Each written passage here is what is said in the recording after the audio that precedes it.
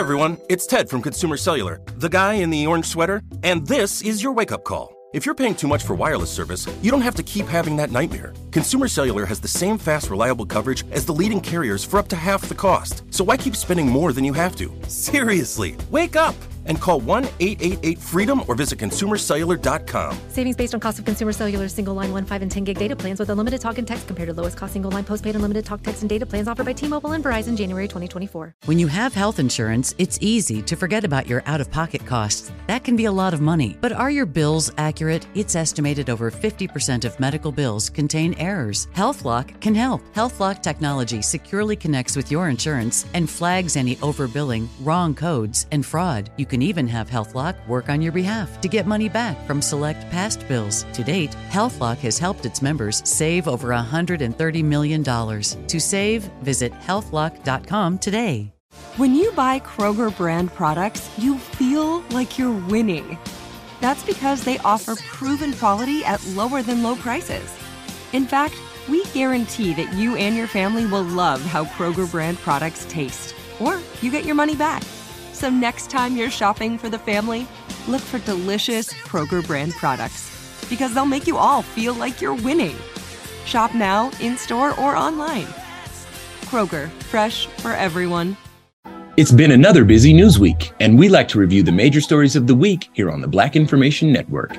Today, we are joined by Black Information Network news anchors Vanessa Tyler and Mike Stevens to discuss this week's major stories. This is the Black Information Network Daily Podcast, and I'm your host, Ramses Ja. Welcome back to the show, Mike and Vanessa. How you doing? Great. How are you? Guys? Good. This has been an interesting week. So let's peel back a couple layers and get to it. So obviously, the big news this week, President Biden delivered his State of the Union address. That, of course, to mixed reviews. Let's start with you, Vanessa. What were your thoughts about the president's performance? And how do you think, in particular, he handled the topic of police reform? Well, the American people seem to have loved it, or liked it a lot, I should say. A flash poll right after the speech shows more than 70% approve of what they heard. Mm-hmm. The president looked strong and, most importantly, ready to do battle. He was going head to head with the Republican haters, so to speak. Political observers really say he did a masterful move. And I don't know whether you picked it up on that Social Security thing. I saw it. Yeah, it was combative, right? But they really pushed him to the point where the Republicans stood up publicly in front of all of America on television and said they wouldn't touch it. So a lot of people are giving President Biden credit for that. Okay. And Mike, what were your early thoughts? Yeah, I agree with Vanessa. He was not Sleepy Joe in this in this speech. He was fired up. He was looking like a presidential candidate. Whether he can maintain that over the next couple of years, if he runs again, we'll see. But he did touch on several topics there. He didn't spend much time on any one of them. And many did wish he had spoken more about police reform. Of course. But you know, actions speak louder than words. If he's able to accomplish that during his time in office, I think it will be part of his lasting legacy. You know, and then others have said, you know, while they're waiting for a law to be passed, if it does happen, there are some executive actions that he can use. Okay. But the symbolism was definitely there. I mean, when he asked the parents of Tyree Nichols to stand up, that was a powerful moment, probably the most powerful moment of the night. And at that point, it was unity in the room. Everybody stood up to give them applause. Sure. You know, one of the things that I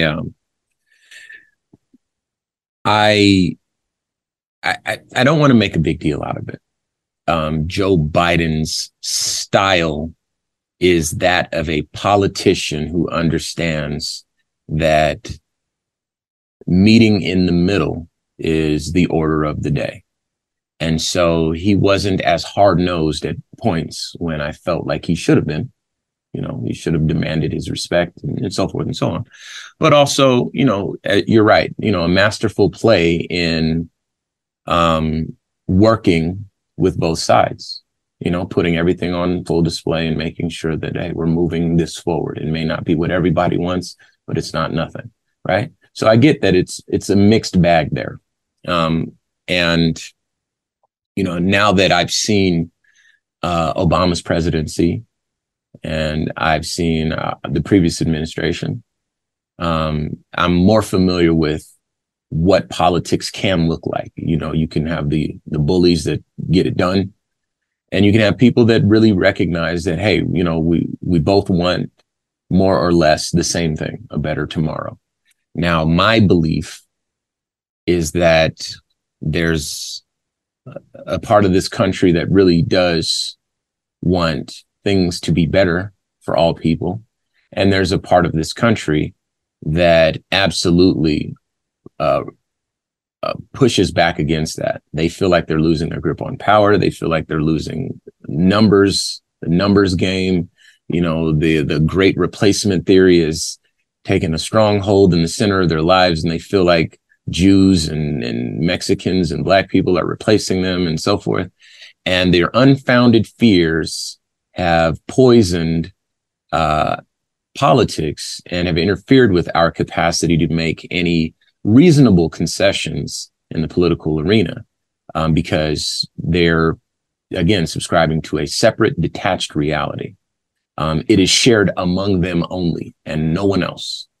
And so while Joe Biden is, again, playing in the middle, I don't believe the middle is really the true middle. It's the new middle as defined by the far right.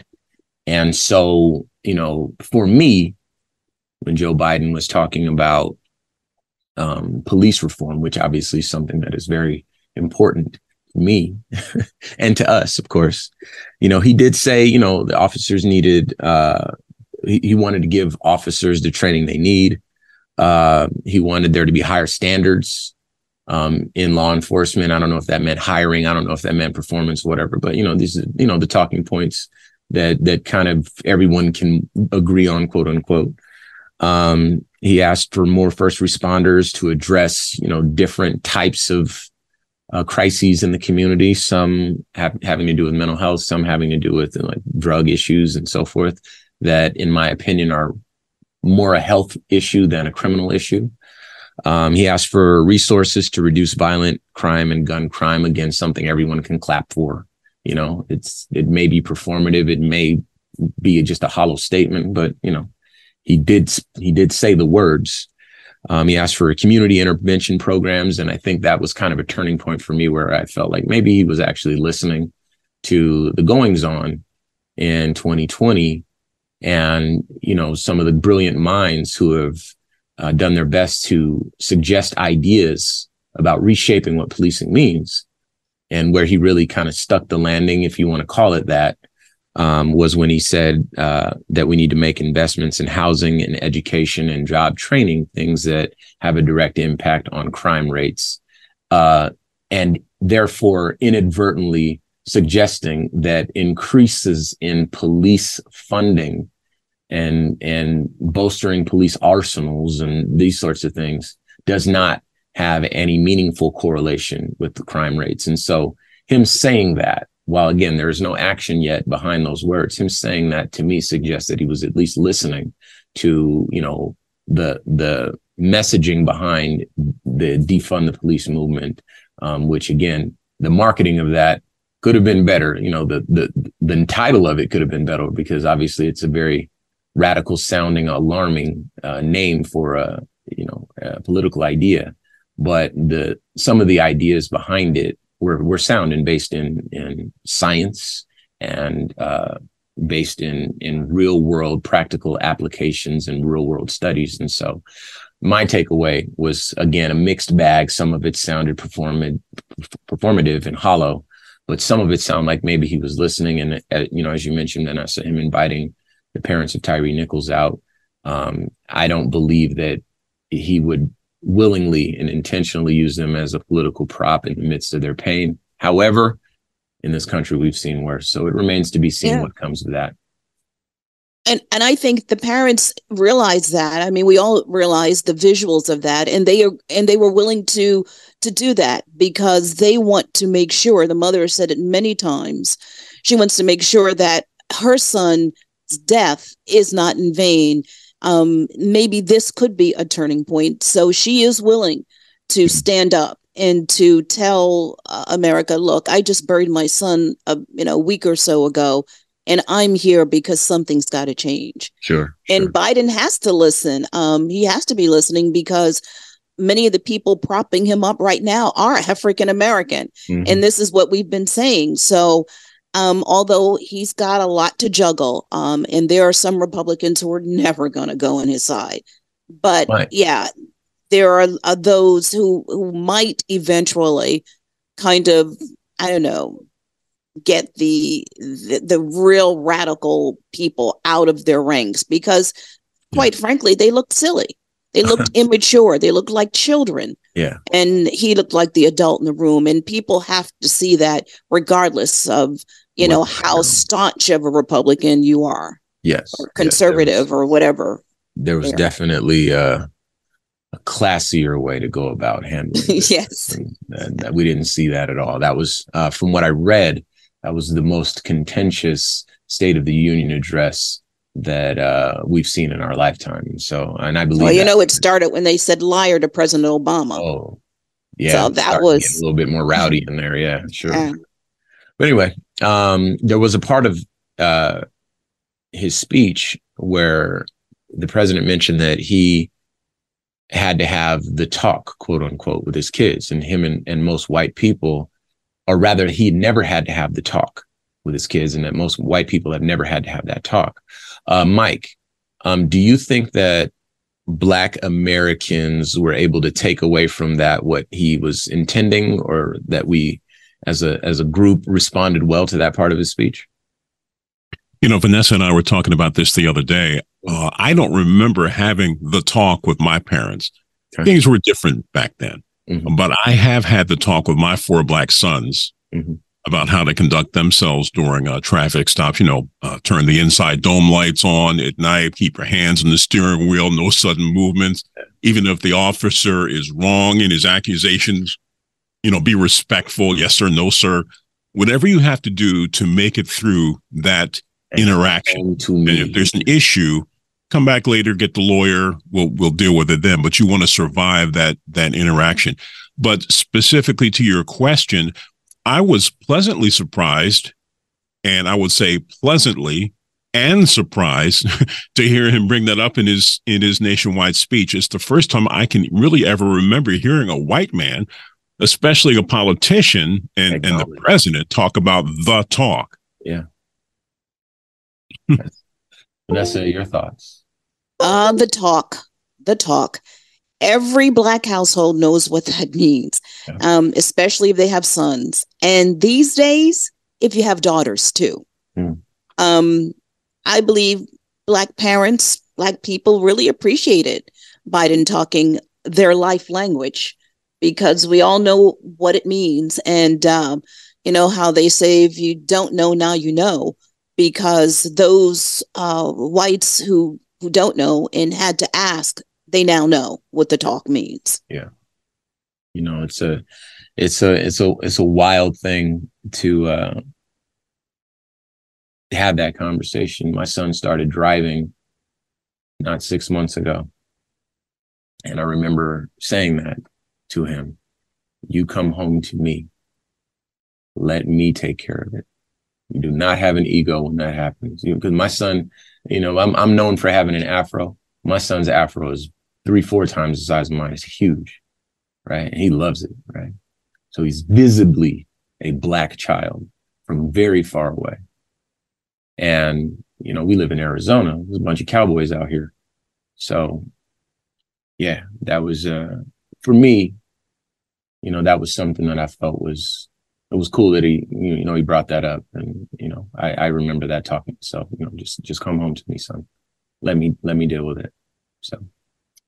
So yeah, like I said, it remains to be seen, but I'm optimistic. It sounds like he's been listening. I'm hopeful that, the charges that he, laid before, the electorate in this country, he's outlined his case. He's outlined the whys, and, they're going to dial in the finer details of it, as days and weeks and months roll on, but hopefully we'll see something because we're long overdue for that. This show is sponsored by BetterHelp. People don't always realize just how much their negative thoughts and experiences stick with them and weigh them down. You may find your brain constantly running through a highlight reel of bad moments. That comment your friend made last week that hurt your feelings. That frustrating thing your mom does. Or that silly thing you said in a meeting. Maybe it's time to get it all off your chest. Whether it's a tiny annoyance or something much bigger, talking about it can give you some relief and lead you to a potential solution. That's where therapy comes in. It's a safe space to share whatever's weighing you down and learn to process it so your internal highlight reel can focus on the good stuff. And BetterHelp offers affordable online therapy on a schedule that works for you. Connect with a licensed therapist by text, phone, or video call. Start the process in minutes and switch therapist anytime. Let it out with BetterHelp. Visit BetterHelp.com/BIN today to get 10% off your first month. That's BetterHelp, HELP.com/BIN. Hey everyone, it's Ted from Consumer Cellular, the guy in the orange sweater, and this is your wake-up call. If you're paying too much for wireless service, you don't have to keep having that nightmare. Consumer Cellular has the same fast, reliable coverage as the leading carriers for less. And for a limited time, new customers receive their second month free when they sign up and use promo code MONTHFREE by May 31st. So why keep spending more than you have to? Seriously, wake up and call 1-888-FREEDOM or visit consumercellular.com. Taxes, fees, and other third-party charges will apply. See website for additional details. Now I'd like to introduce you to Meaningful Beauty, the famed skincare brand created by iconic supermodel Cindy Crawford. It's her secret to absolutely gorgeous skin. Meaningful Beauty makes powerful and effective skincare simple, and it's loved by millions of women. It's formulated for all ages and all skin tones and types, and it's designed to work as a complete skincare system, leaving your skin feeling soft, smooth, and nourished. I recommend starting with Cindy's full regimen, which contains all 5 of her best-selling products, including the amazing youth-activating Melon Serum. This next-generation serum has the power of Melon Leaf stem cell technology. It's Melon Leaf stem cells encapsulated for freshness and released onto the skin to support a visible reduction in the appearance of wrinkles. With thousands of glowing 5-star reviews, why not give it a try? Subscribe today and you can get the amazing Meaningful Beauty system for just $49.95. That includes our introductory 5-piece system, free gifts, free shipping, and a 60-day money-back guarantee. All of that available at meaningfulbeauty.com. Black Information Network news anchors Vanessa Tyler and Mike Stevens are here with us discussing this week's major stories. All right, a new report released this week states 146 New York cops committed misconduct and violations toward protesters of George Floyd's death. Mike, give us the latest on this story. Yeah, so this was something that was happening around the country during the George Floyd protests. You know, cops, I don't know if they were offended or unprepared, but in many cities, there are these similar allegations. But New York being the largest city, there was perhaps the most excessive force there. I mean, they have like 40,000 cops, so it's not surprising that there would be a large amount of officers that were involved with this. So these approximately 150 cops were found to have committed misconduct when dealing with the demonstrators. A lot of it caught on tape, but there may be and were likely many more. In fact, I think there were several hundred that were accused, but like they covered up their badge numbers and somehow they got away with it. So now in New York, the Civilian Complaint Review Board, looked at it. They looked at how they use batons, pepper spray, their language, and somehow they came up with really just a small number of these cops that they're recommending discipline. Some of them have been disciplined, but how severely, not sure about that. And whether the others will ever be brought to justice, as we might say, I don't know. The black police chief there, Keechant Sewell, really has the final say about what happens with those officers. Vanessa, your thoughts? Well, I mean, the NYPD is not the only force using too much force. Doing BLM protests nationwide, like Mike said, we all saw it on video, the pushing, the rubber bullets. which severely injured a lot of people around the country, the batons, pepper spraying. If everybody did an audit of how their police officers behave, they would too have the same conclusions. But it comes to the one thing that we've been kind of talking about a little, and that's police reform, and that's national police reform, right? Because there should be a uniform way that all these officers behave, even toward the media. When I was many years as a street reporter covering crime in New York City, you have to remind cops, we're reporters. Constitutionally, we can be here. And now with this whole thing that a lot of officers are telling people to put their phones down, they don't want to be filmed. Yeah, you can't do that. So they need to understand what the law is, and they need to have it national so that all officers know what is allowed, what isn't allowed, and people also know. So it's very clear. Absolutely. And lastly, of course, national food vendor Aramark has apologized for serving an offensive meal at a New York middle school during Black History Month. Apparently, this isn't the first time it's happened. Vanessa, why don't you give us more about this story? Now, I frankly don't get it. Who's creating these menus? To me, during the conference call, when the menu chef said, "Ooh, for Black History Month, let's put fried chicken and watermelon on the menu," I can't imagine a Black person on that call saying, "Ooh, perfect idea." No one would be offended by that. Yeah. So to me, it comes down to the importance of always having a Black voice of power in the room. And reportedly, like you said, this is not the first time this happened. Right. I mean, it's like they did it for MLK. I just don't get it. And they're a major company. You can see them in many cafeterias at big corporations, the schools, as you know, we're talking, colleges, universities. So they're no small bit player. It sounds to me like they need a bit more diversity at the top. Mike, your thoughts? This reminds me, maybe you guys remember this a few years ago when Tiger Woods won his first Masters tournament. Yeah. And one of the other players said something like, I guess we'll be serving fried chicken and collard greens at the dinner we're having. I mean, that was so out of left field and so ignorant sounding. Now, to be honest, I love fried chicken. Add some sweet potatoes, mac and cheese. That's good eating. Yeah. But the kind of thing that they're doing shows either they're ignorant or trying to be insulting, or maybe they're trying to do the right thing, but are just a little confused. And as Vanessa said, they probably need to have a little more diversity in there, more Black folks to help guide them, because this kind of thing does keep happening over and over again. And they've got to get past that.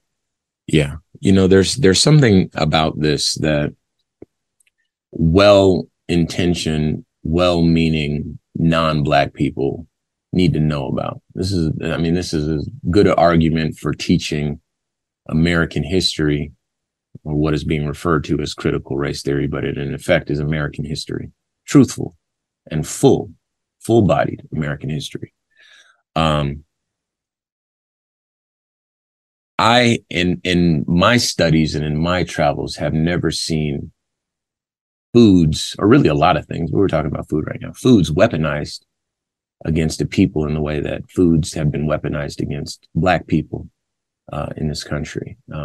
At a point when we weren't even second-class citizens, we were a slave class. Watermelon, of course, became associated with us because ice cream was too good for us.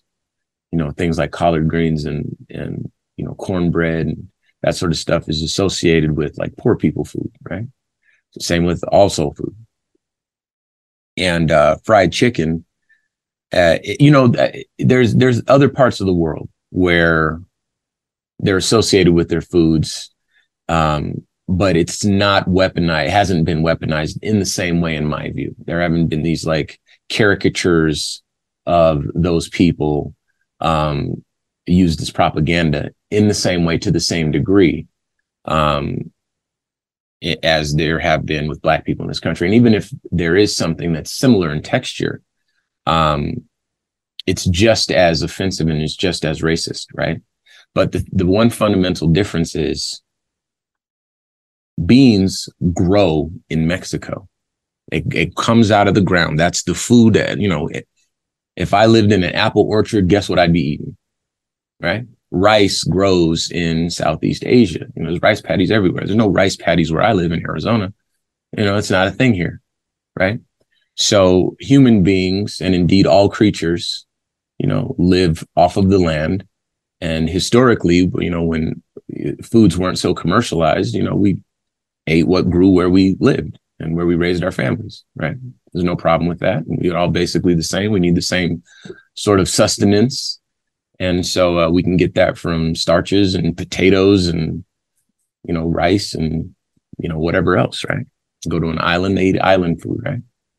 But in this country, these associations have become very hurtful and dehumanizing. And, you're absolutely right. Someone who thinks, well, Black people like chicken. Sure, all people like chicken, but the association is particularly offensive when you make it about Black people and chicken in this country because of the history.